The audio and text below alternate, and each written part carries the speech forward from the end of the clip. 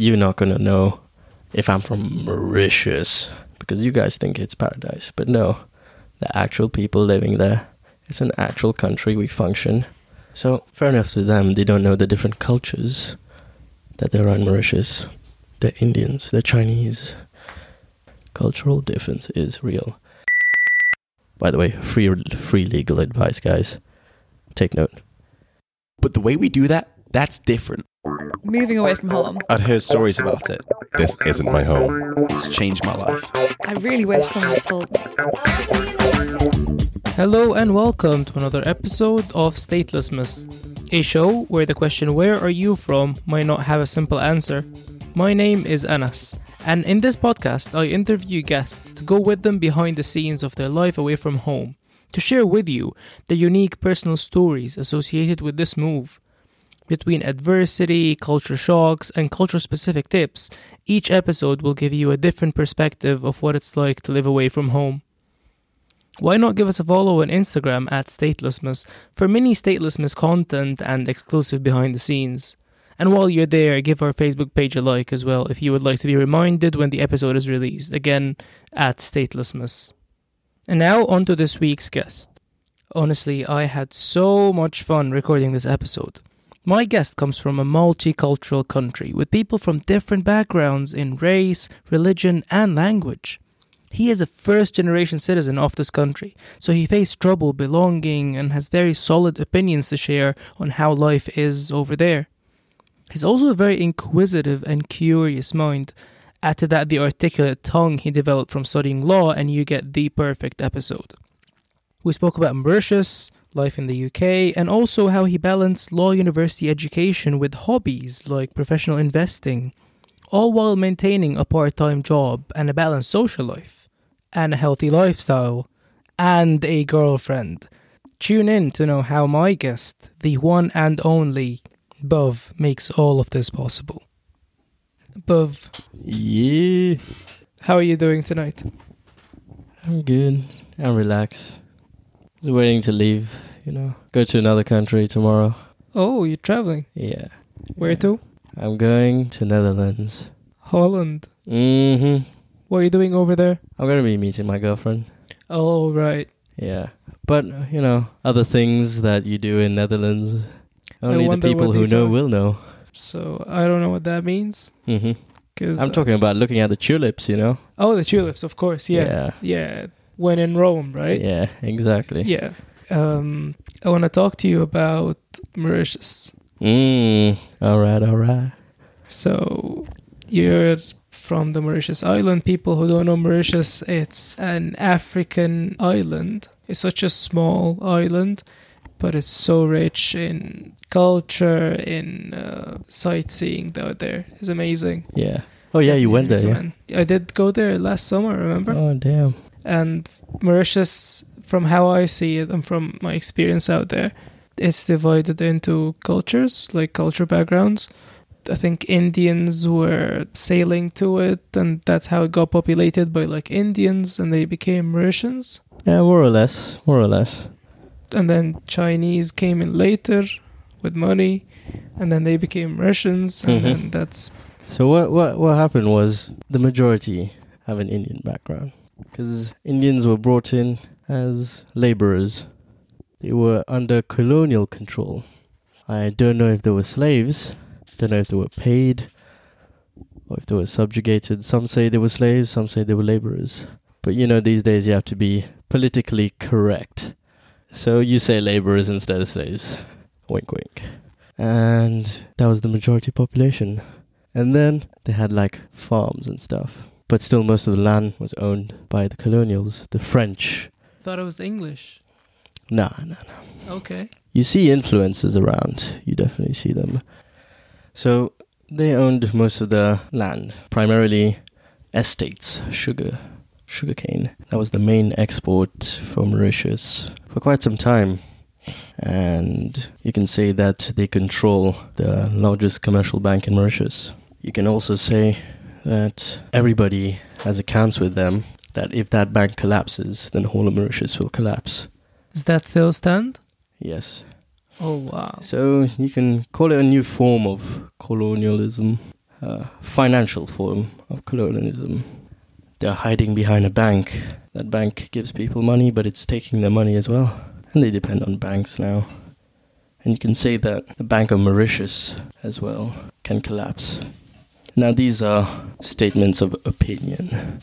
I don't know what other people feel. That's how I feel after seeing things, after observing, after speaking to people. You know, sometimes you gotta make your own deductions. You don't have to listen to other people every single time. 100% agree, bro. And that's how the Indians came. How the Chinese came about. Chinese, as you know, were known as traders in Asia, you know. The famous Marco Polo, when he went to China, he traded things with China and stuff like that. So they were known as good tradesmen, businessmen. Let me tell you a story about Samsung. They started as selling vegetables and stuff. Samsung, yeah. They started selling vegetables and stuff. Then they went into stocks trading. Oh, I think it was commodity trading, but it was something to do with trading still. They created the first computer, I believe, or something similar to that, but the point is they were more advanced than Google and Amazon and Facebook and them guys. And they are known to have more revenue than them. Go look it up on Wikipedia. I heard they started as a refrigerator company. No. Or something that sells like... Because they started much before, but they are known to have the largest revenue at that point because they have diversified in so much. Now, that means they're good tradespeople, good businessmen. Let's use business people because not all business people are men, you know. So, they came to Mauritius as business people, tradespeople. And that's how the Chinese came about. Now, black people. Black people? Yeah. So, people from Africa. Now, they're a percentage of the population as well. And they came in as slaves. You can say that bluntly. Bruh. Yeah. What time is this? What year? That was when the colonial period, still colonial period. So, when Mauritius was not independent, that's how they came in as slaves. For the British, for the French. When did that last until? When we gained independence, I think it's 72 or something like that. Slavery was a thing back there. 60s, 70s or 60s. Oh, right. Oh, yeah. I mean, if you know the history of South Africa, they abolished apartheid pretty late compared to England and them because they were urged by international communities to abolish apartheid. Only on that basis that they did so. And that's how Nelson Mandela, his story came about, you know. So there was still slavery. It was the colonial times. These places were so isolated that people barely knew about them. That's one of the problems. People barely knew or know about Mauritius, you know. So that's how they came in. Now, which other cultures do you have? Ah, yes. Sorry. I nearly forgot about them. Obviously, you have the Francos. So, the French colonials. They're known as the Francos. Right. They're everywhere. Africa, especially. Mm-hmm. They love that. They're a percentage of the population. A small population. But they still own a bloody bank, you know. So they came in as the owners, something like the estate owners of the sugar. Right. So, let me tell you a story about them. How the economy of Mauritius developed. It mimics the same way as how their businesses develop. So as I said earlier, the sugar was the main export of the country. Now, these were owned, the sugar estates were owned by the Francos. So, when the price of sugar went down in the world, they were like, oh, what are we supposed to do with our sugar empires now? So what they did was they diversified. They bought hotels. Some of them own hotels, very prominent hotels in Mauritius. 5-star, 6-star, 7-star hotels. In Mauritius? Mm-hmm. Some of them created energy sectors. Some of them gone into educations, leisure parks, so like malls and stuff. Business centers. So they still own the land. Now, land is a very scarce thing, especially in a place like Mauritius, especially when it's known outside in the world as paradise, you know. But for a place like us, land is very scarce. Land is known to have some sense of status, how much land you own. Of course. I mean, especially today, you're thinking about real estate. It's the only industry that you're guaranteed money on. I gotta tell you a funny story later about land law, but that's for later. Not now. That's Okay. later. We'll keep the landlord story for later. So that's how the demographic of Mauritius is.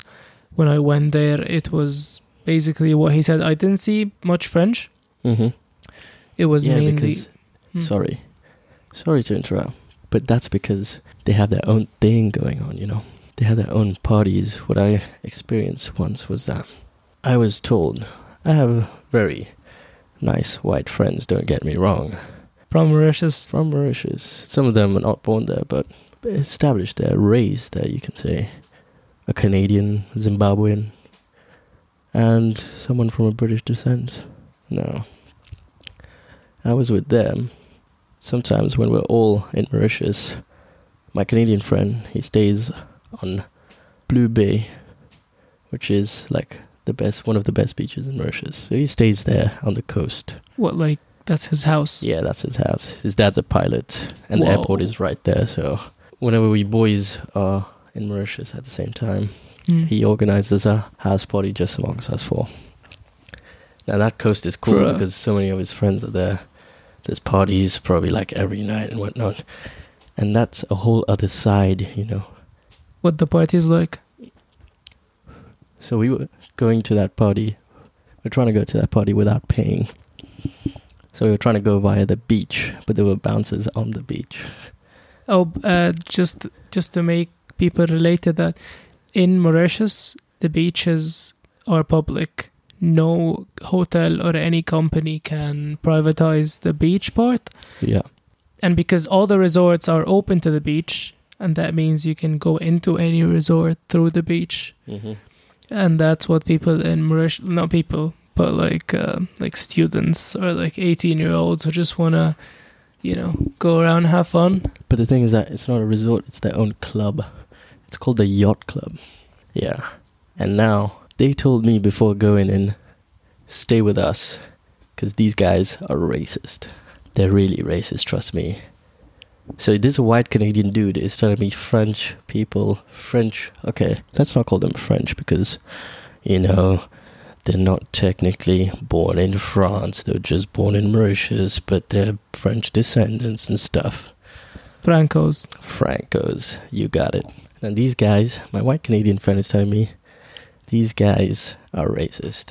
He warns me. And the other two white friends from Zimbabwe and the British descent guy, they tell me, oh yeah, they're racist. So stay with us. I'm like, okay. And I have two other brown friends with me. Both of them born and raised in Mauritius. And both of them studying in Canada. Oh, so they're Mauritian, but then they went to Canada. Exactly. Right. So we all looked at each other. We're like, what the hell is going on? So like, screw it, you know, we want to have a good night. We went in and it was a whole different vibe in there. That's what I'm trying to tell you. I don't want to say much. I don't want to say less. I'm going to let you guys interpret what that means. Yo, I mean, I've been to Mauritian parties, the normal one. Yeah. You know, like I went with you guys and it was lit. Mm-hmm. And then he's telling me that the French are having more fun? Now let me tell you another thing. There's something called boat party. When you were in Mauritius, did you go onto the catamaran and see a massive coral? Yes, sir. Not coral. We swam with dolphins. That's a nice. And we went to see that nice rock. Oh, what is it called? That's the rock. That's the rock. It's a coral, actually. Oh, is it? It's just a dead coral. It's a massive coral. Yeah, it's just a dead coral out of the water. That's why it's dead. Right, but that's called a coral island. It's so pretty. Ooh, very pretty. Now, these guys, what they do is they park their boats around that. And when the water is shallow, you have a party on that area. Organized by French dudes.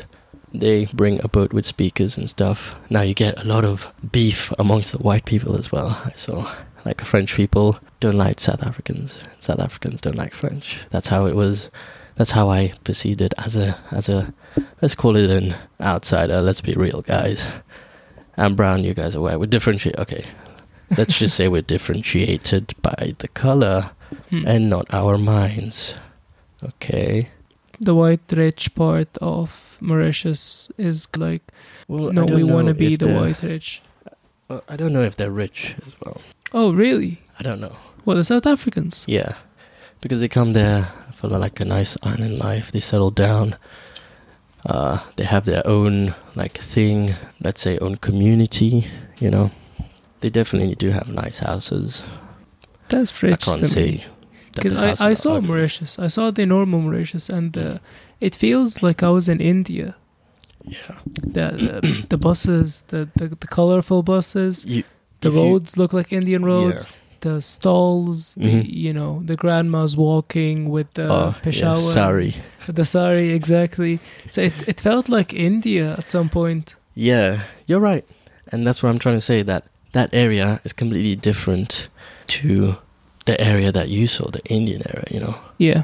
And you can see the difference. Like, the most clear example I can give you is in the city center, Port Louis, the capital. You can see the difference between Chinatown and like the colonial buildings, like the stone buildings. You know, you can see the differences. Now imagine a difference between a place where an old granny is walking with a sari, you know, and where young white people are like walking in their shorts and bikinis and whatnot, you know, on the path. In the Yeah. streets, just like in the streets. You see them. You see them. And I cannot actually see that happening in the... Do you call them villages or like the Indian parts? Villages. Villages, right. Towns. In these towns, I cannot imagine Mhm. them walking in a bikini. That's insane. Port Louis is a capital. Is it in the middle of the island? It's a bit on the western side because, well, it's on the western side because it's the port. Now, if you go to the villages, you can see that there's a temple there. They're like very communal houses, not massive houses. What would you say? Because I think in the village area, the overriding religion is Hinduism. Yeah. What would you say is the religion in Port Louis? You have a mix of Hindus and Muslims. But over there as well, you can sense the difference where it's a Hindu-ruled area or a Muslim-ruled area, to put it in the most blunt way, you know. And they have unnecessary beef sometimes. Beef for no reason. They're trying to establish their status for no goddamn reason. Like, just live in peace, you know. Yeah. You don't need to fight. Because I think how Mauritians feel like their identity, sort of. They don't have an identity. Like, if I tell you, like, if you have to picture a typical Mauritian, Mm-hmm. you would have a different image to what Jeff would have. Yeah. Jeff is our friend who's also Mauritian, but he's from the Chinese race. That's not what would... I met a person in Mauritius. Mm-hmm. Because I lived in the Gulf myself. Yeah. I know the Gulf people. They have a certain look to them. They look Arab, and then they look like, not rich Arab, but like, in a way, rich Arabs. Mm-hmm. And I saw this girl, we were playing volleyball, and she kept like bringing the ball back, and we were like cheering for her and stuff, and she was so happy getting the ball when it comes out. Mm-hmm. And she can't speak English. She spoke Arabic. And I was like, where are you from? In Arabic. I was like, where are you from? Kuwait? And she told me no, and she told me a name of like a town or a city, something. And I was like, you mean Qatar? Emirates? Maybe she's naming a town that I don't know in one of these countries, but it wasn't. It was the name of a town in Mauritius, and that's where she's from. She cannot speak English. She can only speak Arabic, and she is Mauritian. Yeah. So that blew my mind. Exactly. I could not believe it. Mm-hmm. has to be Gulf. Not being racist, honestly. No. You All know, of these are opinions, guys. Yeah, exactly. Yeah, that was insane. I think in that sense, you were going to have a different image to Jeff, to that girl, Mhm. or to that girl's mom. They have different images of Mauritian. And that's why you're trying always to belong, to feel like it would be nice to call yourself not Chinese Mauritian, but call yourself Mauritian, Mauritian, yeah. you know? So it's always a fight in their own head Mhm. that they're portraying by, you know, not bullying, but like Yeah. not hating, but having opinions on the other race. I would say that's a really crazy thing. By the way, my parents didn't come in as laborers because we came in as business people. My parents came in after migrating from India to Kenya and then from Kenya to Mauritius. So my upbringing is different compared to the Hindu Mauritians who have been there for generations, you know. Now, even there's a difference between me and them. You can see the massive cultural differences. And then you see the differences between the Chinese and the Indians and stuff like that. But for us Mauritians, we're still considered as Mauritians. But for outsiders, that's the question. Right. If I go to a person, by the way, encounter this many times in uni, please stop, guys, don't do that. You're Indian? Yeah. Where are you from? India? Nah, Yeah. come on. You see, I didn't even have to They tell you, such- and you guessed it. Bruh, I saw it. Yeah. Yeah. Are you Indian? That's the first question I get. I mean, okay, let me give you guys something. You're not going to know if I'm from Mauritius, because you guys think it's paradise. But no, the actual people living there, it's an actual country. We function. We've come here to study. That means we have education. We have finances. That's how we're financing our trips and stuff. So we're an actual country, you know. We're not only paradise. So fair enough to them. They don't know the different cultures that there are in Mauritius. The Indians, the Chinese. Cultural difference is real. Yes, sir. A Chinese guy from Mauritius doesn't, well, I wouldn't say doesn't know, but barely knows how to speak Chinese, but is able to speak English and French, you know. And I guess that's because, what's the language of Creole. Mauritius? Creole. Yeah, that's the And- native language. Right. You can call it a mixture of English, Dutch, French. Primarily French. Primarily French. But it's a mixture. It's very rustic. You can say raw. It's raw. Right? Yeah. But that's why French is more or less easy for you guys to learn. Well, for them it is, personally, because my parents are Indian from India. They barely know French. So my dad had to learn French and Creole because my parents, like our family, moved there for work. So in order to work there, especially back then, you had to have some form of communication. So that's how my father learned like Creole and French. But my mother, she was struggling, you know, because she barely had any interaction. So that's when she was talking to like the drivers or the gardeners or the maids and stuff, like she had to communicate in some way. So that's how she learned. And I can see the difference between the Creole between my mom and dad. You know, if they barely know how to speak French, it's not that easy for me to speak French, you know, because I speak English and I speak my own Indian language known as Gujarati, you know. That's what I speak between my parents and my siblings at times. But it was very difficult for me to learn French. I started counting in year 6. Well, most kids start to learn from like year 3 or something like that, you know. Indians are not known how to speak French. But now people are exploring, going out. Like, I can speak French. Je peux parler français. I'm not going to keep up with that conversation. Yeah. Did I sound French there? I did. How do I sound right now? British. So you've talked about Mauritius and you've talked a bit about how people perceive you in the UK. How about when you thought about going to the UK? First of all, how did that happen? How did you end up going to university in the UK? I can simply say that my brother and my sister came to the UK to study. I guess I followed there back then. I was a naive, so I was just following footsteps of my siblings. Everybody was going to the UK at that time in Mauritius, you know, it was a thing. But there were many other places that I did not feel comfortable at. Like, I knew friends were going to Germany, Netherlands, Canada, which is very far away from Mauritius, Amsterdam, Australia. So my friends were going there. But UK back then I felt was the norm.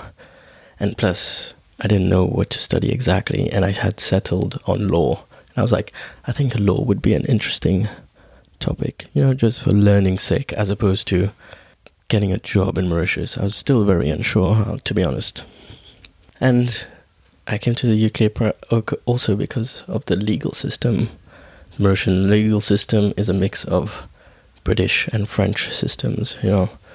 And the British system is also like a very popular system throughout the world, the common law systems. Yes.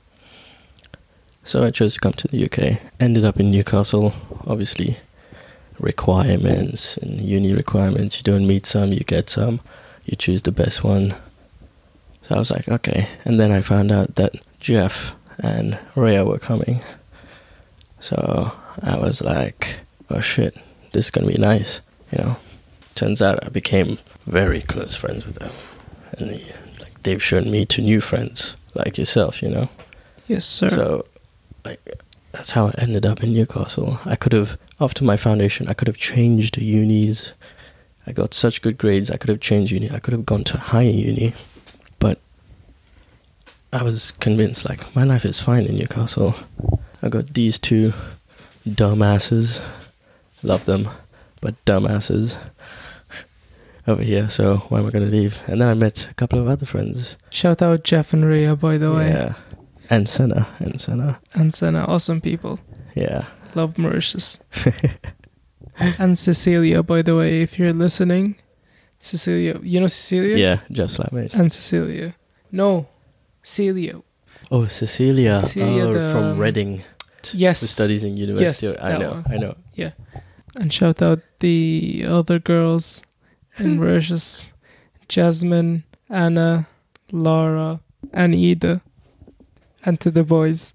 Yeah. Dominic, Manny, Joe Godwin, and Jeffrey Tang Wai from the Tang family. Jeff is most probably gonna be our guest also on this episode, on this podcast. So stay tuned for that. Awesome stories happened in Mauritius. Really crazy stuff, and he will tell you his perspective from the Chinese Mauritian. Sorry to offend anyone. I just mean Mauritian with a Chinese. Let's say race. his own personal perspective. Yeah. You don't know if he's talking about all Chinese Mauritians. Yeah. Everybody has their own view. Of course, that's absolutely true. I'm really curious.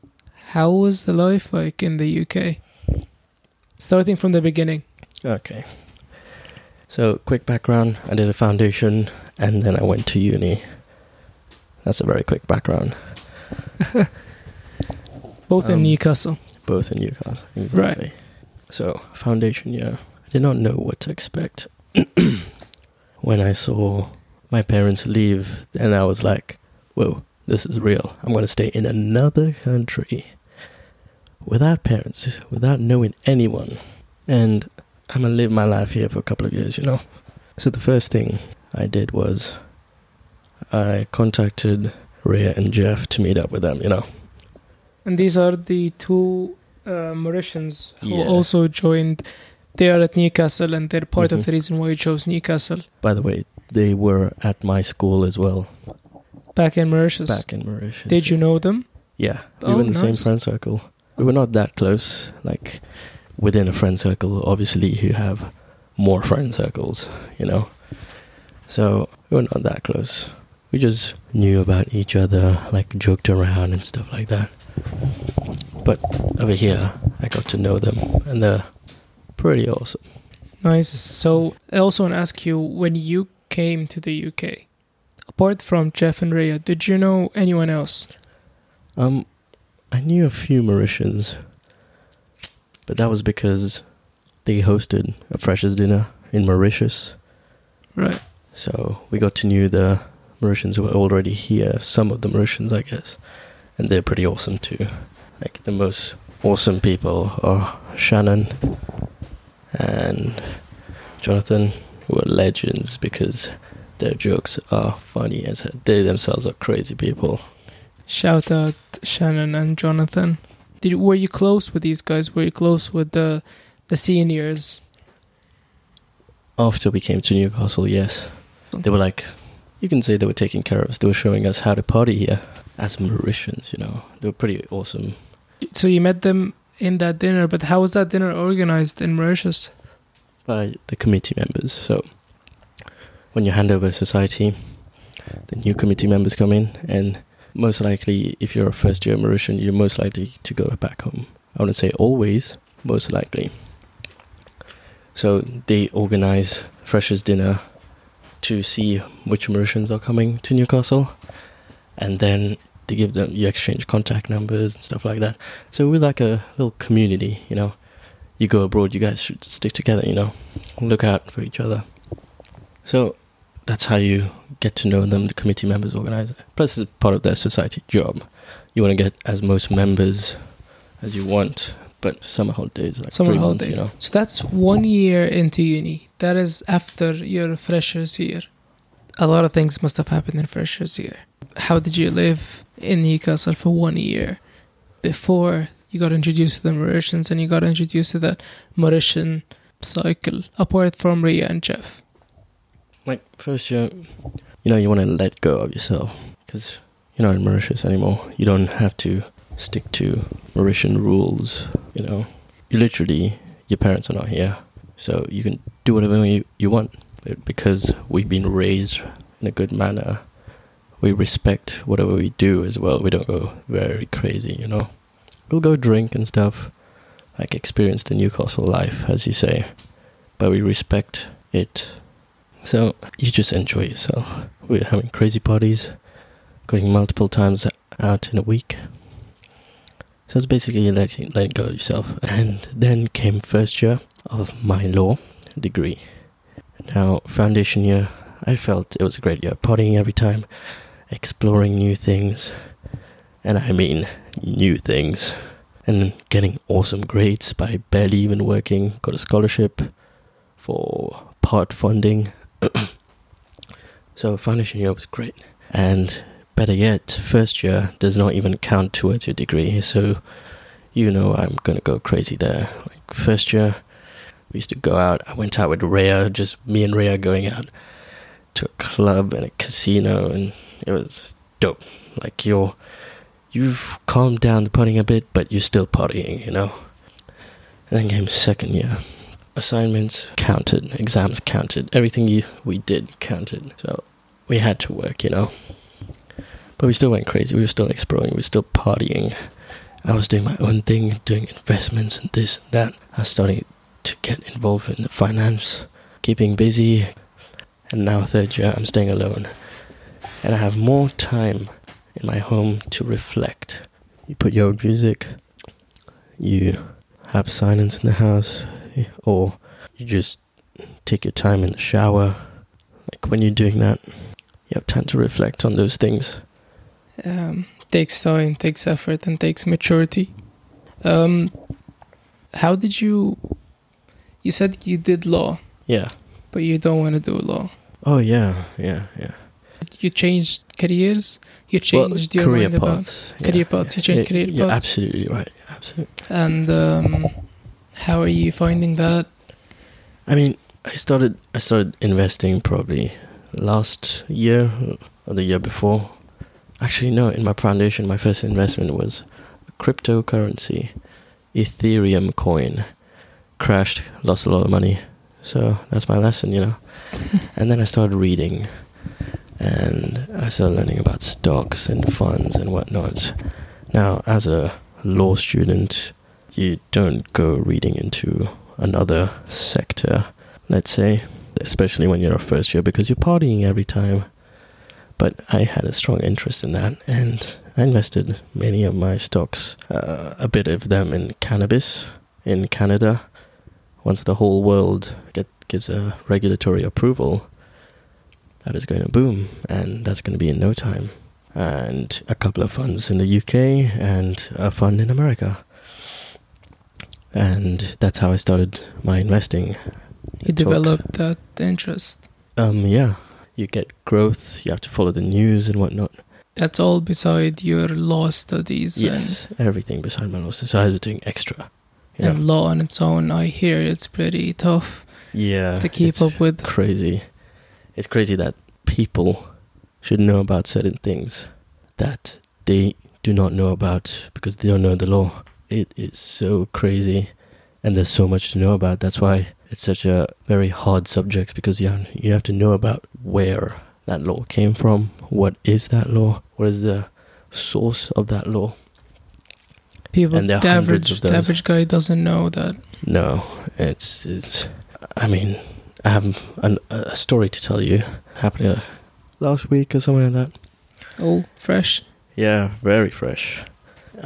Basically, the heater stopped working. I was freezing my ass off. The hot water stopped working. And I had complained about the heaters all the way in November. And there were many other things I complained about that they did not attend to. My washing machine had broken down. And I tolerated the delays for quite some time. And then I decided to send them a bomb. By the way, it's not a real bomb, guys. I'm talking about a legal bomb. We do not condone any bomb activities. Just to make it clear. I might be Preach. Arab, I might be Muslim, but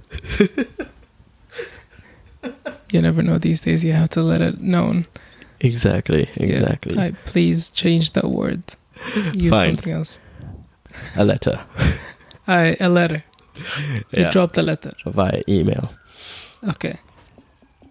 What So, did that letter say? Considering I know land law From your law studies. from my law studies, by the way, the land laws of this country are complex and many rights you have. So I realized that I was being very apathetic, and these things are really helpful. So I knew the rights I had under the contract I signed. So you have contract law. Now, contract law is one bit, but when you have ownership or like a lease, which is called an interest in a land, that means you have a upgraded set of rights above your contract, especially when you're a landlord, when you're a tenant and you have a landlord. So I knew those, and these guys, by the way, free legal advice, guys, take note. These guys had not fixed my heaters for, let's say, 18 days, and 15 days is their complaints procedure. They went well above that. Now, they told me that they did not register that as an official complaint. I'm like, it doesn't matter if I use your complaint format or not. I informed you via email that there is an issue, and it's the substance of that issue which is to be treated as a complaint. Okay. So if you send a complaint by email, then it has to be registered as a complaint.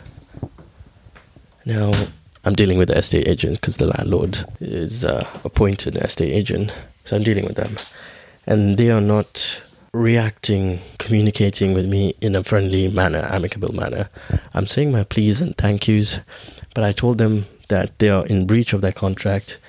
They are in breach of statutory obligations. So statutory obligations are laws made by Parliament, which is considered to be a higher status of law compared to laws made by judges and whatnot. And laws made by Parliament are laws of the people, because the people elected the Parliament. So they have breached the laws of the people, you can call it, and they're denying their breach. And they're in breach of their contract, in breach of their covenants. They have trespassed because they did not consent. I did not consent to someone coming into my property. Breach of trespass. And you knew about that from your studies? Oh, yeah.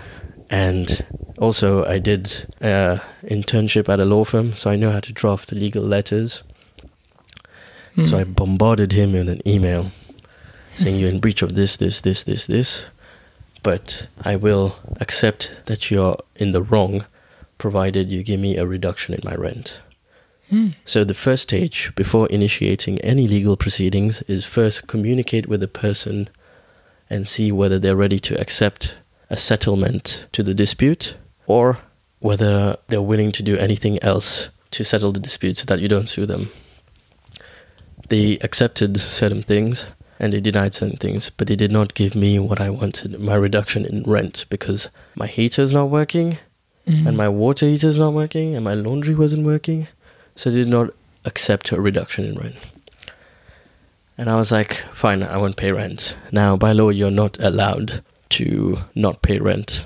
But I was like, it's going to be the holiday period and I don't want to cause stress to myself and them as well. So I'll pay my rent for the holiday period. And I extended their amount of days to solve my issues. So I told them, I'll give you till next year on my next rent date. If you do not solve any of the issues that I mentioned, and if you do not cover my costs for these expenses, I'm going to withhold rent on that rent day. And because of my studies, I know that for residential properties, they are not allowed to simply take you out of the property. They have to get an order from the court, in which the court will summon me. So I need to go to court, and they would tell the court he's not paying his rent. I would tell the court, well, they haven't fixed any of this. They should be charged with trespass, and they have breached their obligations as landlords, And I literally spelled every single thing. That exact explanation I gave you, I spelled that out in the email. I'm like, look guys, I'm not going to pay my rent. I don't care. You can go look for a court order. The court will call me in. I'm going to tell them that you have not solved your disrepairs. Disrepairs are basically things that need repairing in the property. You have not rectified your disrepairs. And the court is most likely to say that you are supposed to solve your disrepairs and he will give you this much rent for this period until you solve your disrepairs, and you will deduct this much rent. I know they will say that because I went on 1 or 2 cases during my internship, and both cases ended up like that. These are known as very minor cases, eviction notices. Imagine how many eviction notices getting around all of England. So I saw 2 of them, and even though the laws, but the judge still uses discretion to mitigate the issue, because the importance is that people need a place to stay.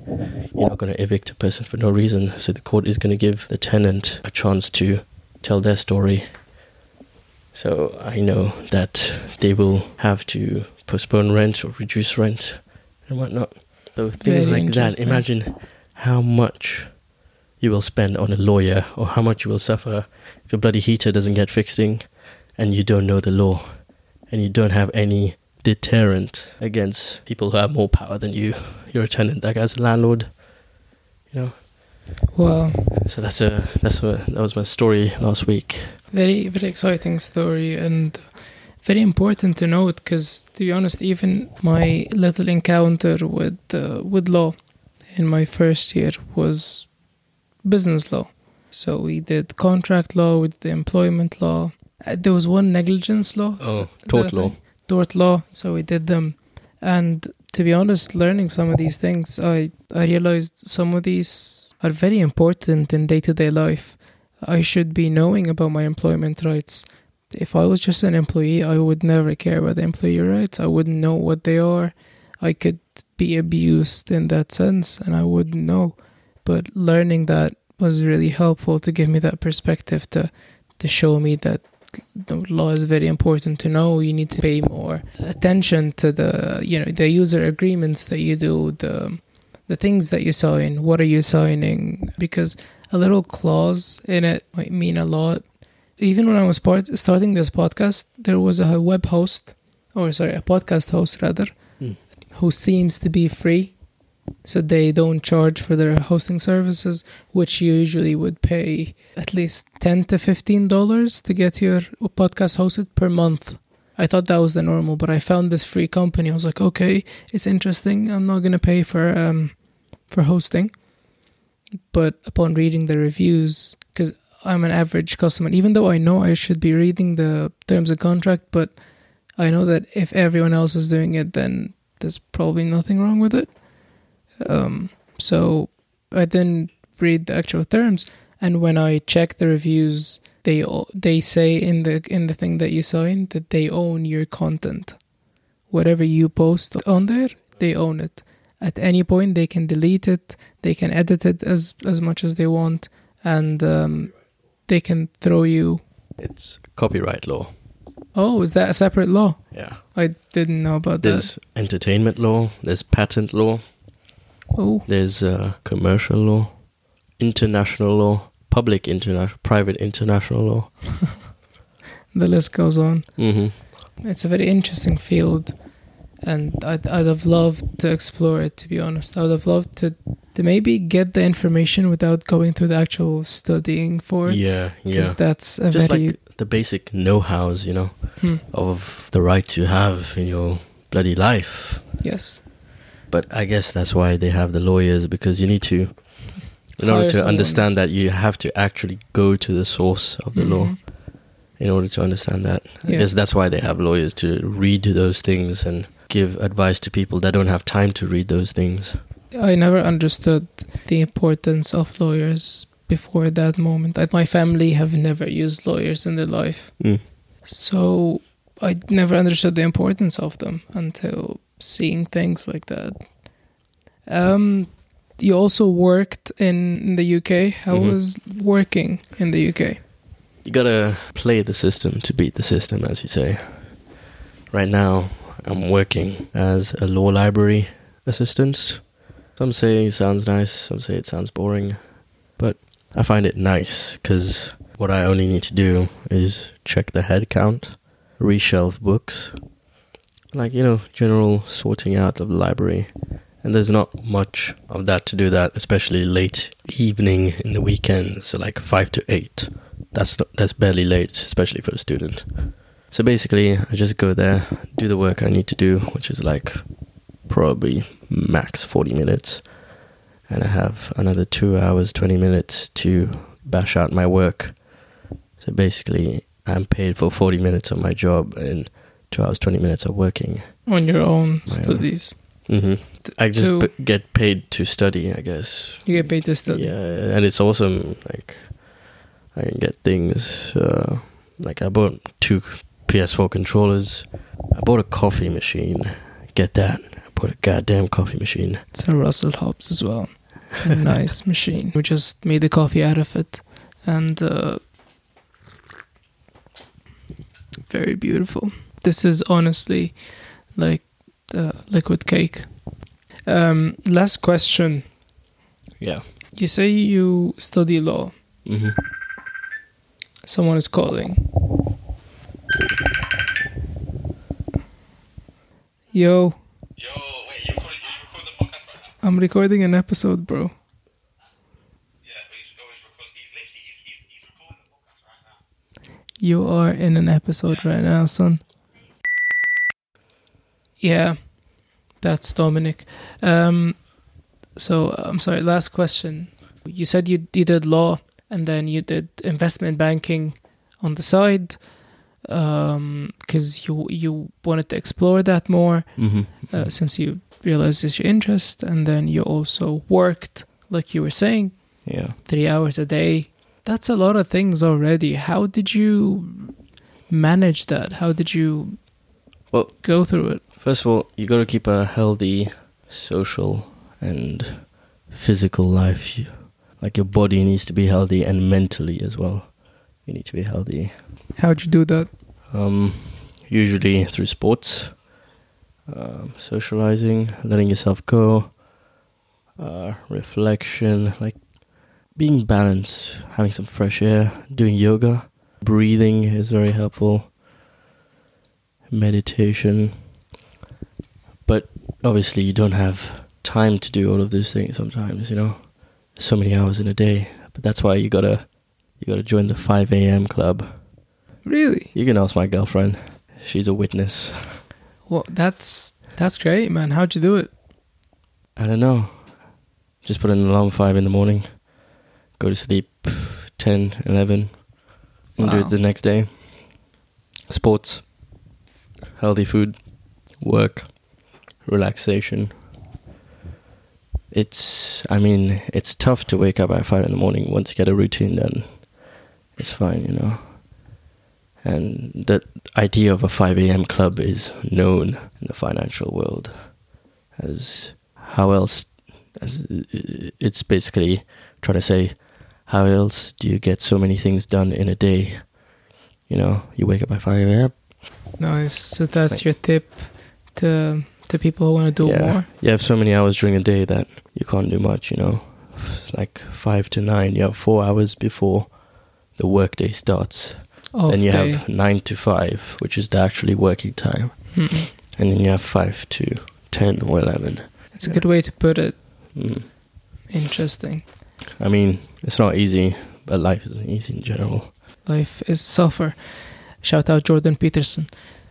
So, cool. Thank you for being here. No, thank you for having me. This Thanks has for being in been this great for me podcast. too. Oh, I hope I provided you with good content. I hope your viewers are satisfied. By the way, all of the statements I am making are simply opinions, so don't be offended. I will always respect your views. We are all different, so I will always respect you guys. So you're entitled to have your own views, and so am I, and so is our beloved host over here, Mr. Anas. yes, sir. That was a very well articulated piece of, I think, legislation that he just dropped on you guys. Make you know your rights and, you know, just make it clear. Disclosure agreement. In case you're offended, you cannot be offended because I told you not to be offended. This guy gets it. Yeah. This guy gets how the system works. Right. This has been the episode. Thank you for tuning in. If you like the episode, why not share it with a friend? Sharing is caring. If you want exclusive mini Statelessness content, find us on Facebook and Instagram at Statelessness. Please, please, please also give the podcast a follow, subscribe on wherever you're listening to the episode from right now, be it YouTube, Apple Podcast, Google Podcast, whatever it is. And I'll see you next week with another Statelessness. Home is where the heart is. It's incredible. I'll be keeping an eye on that one.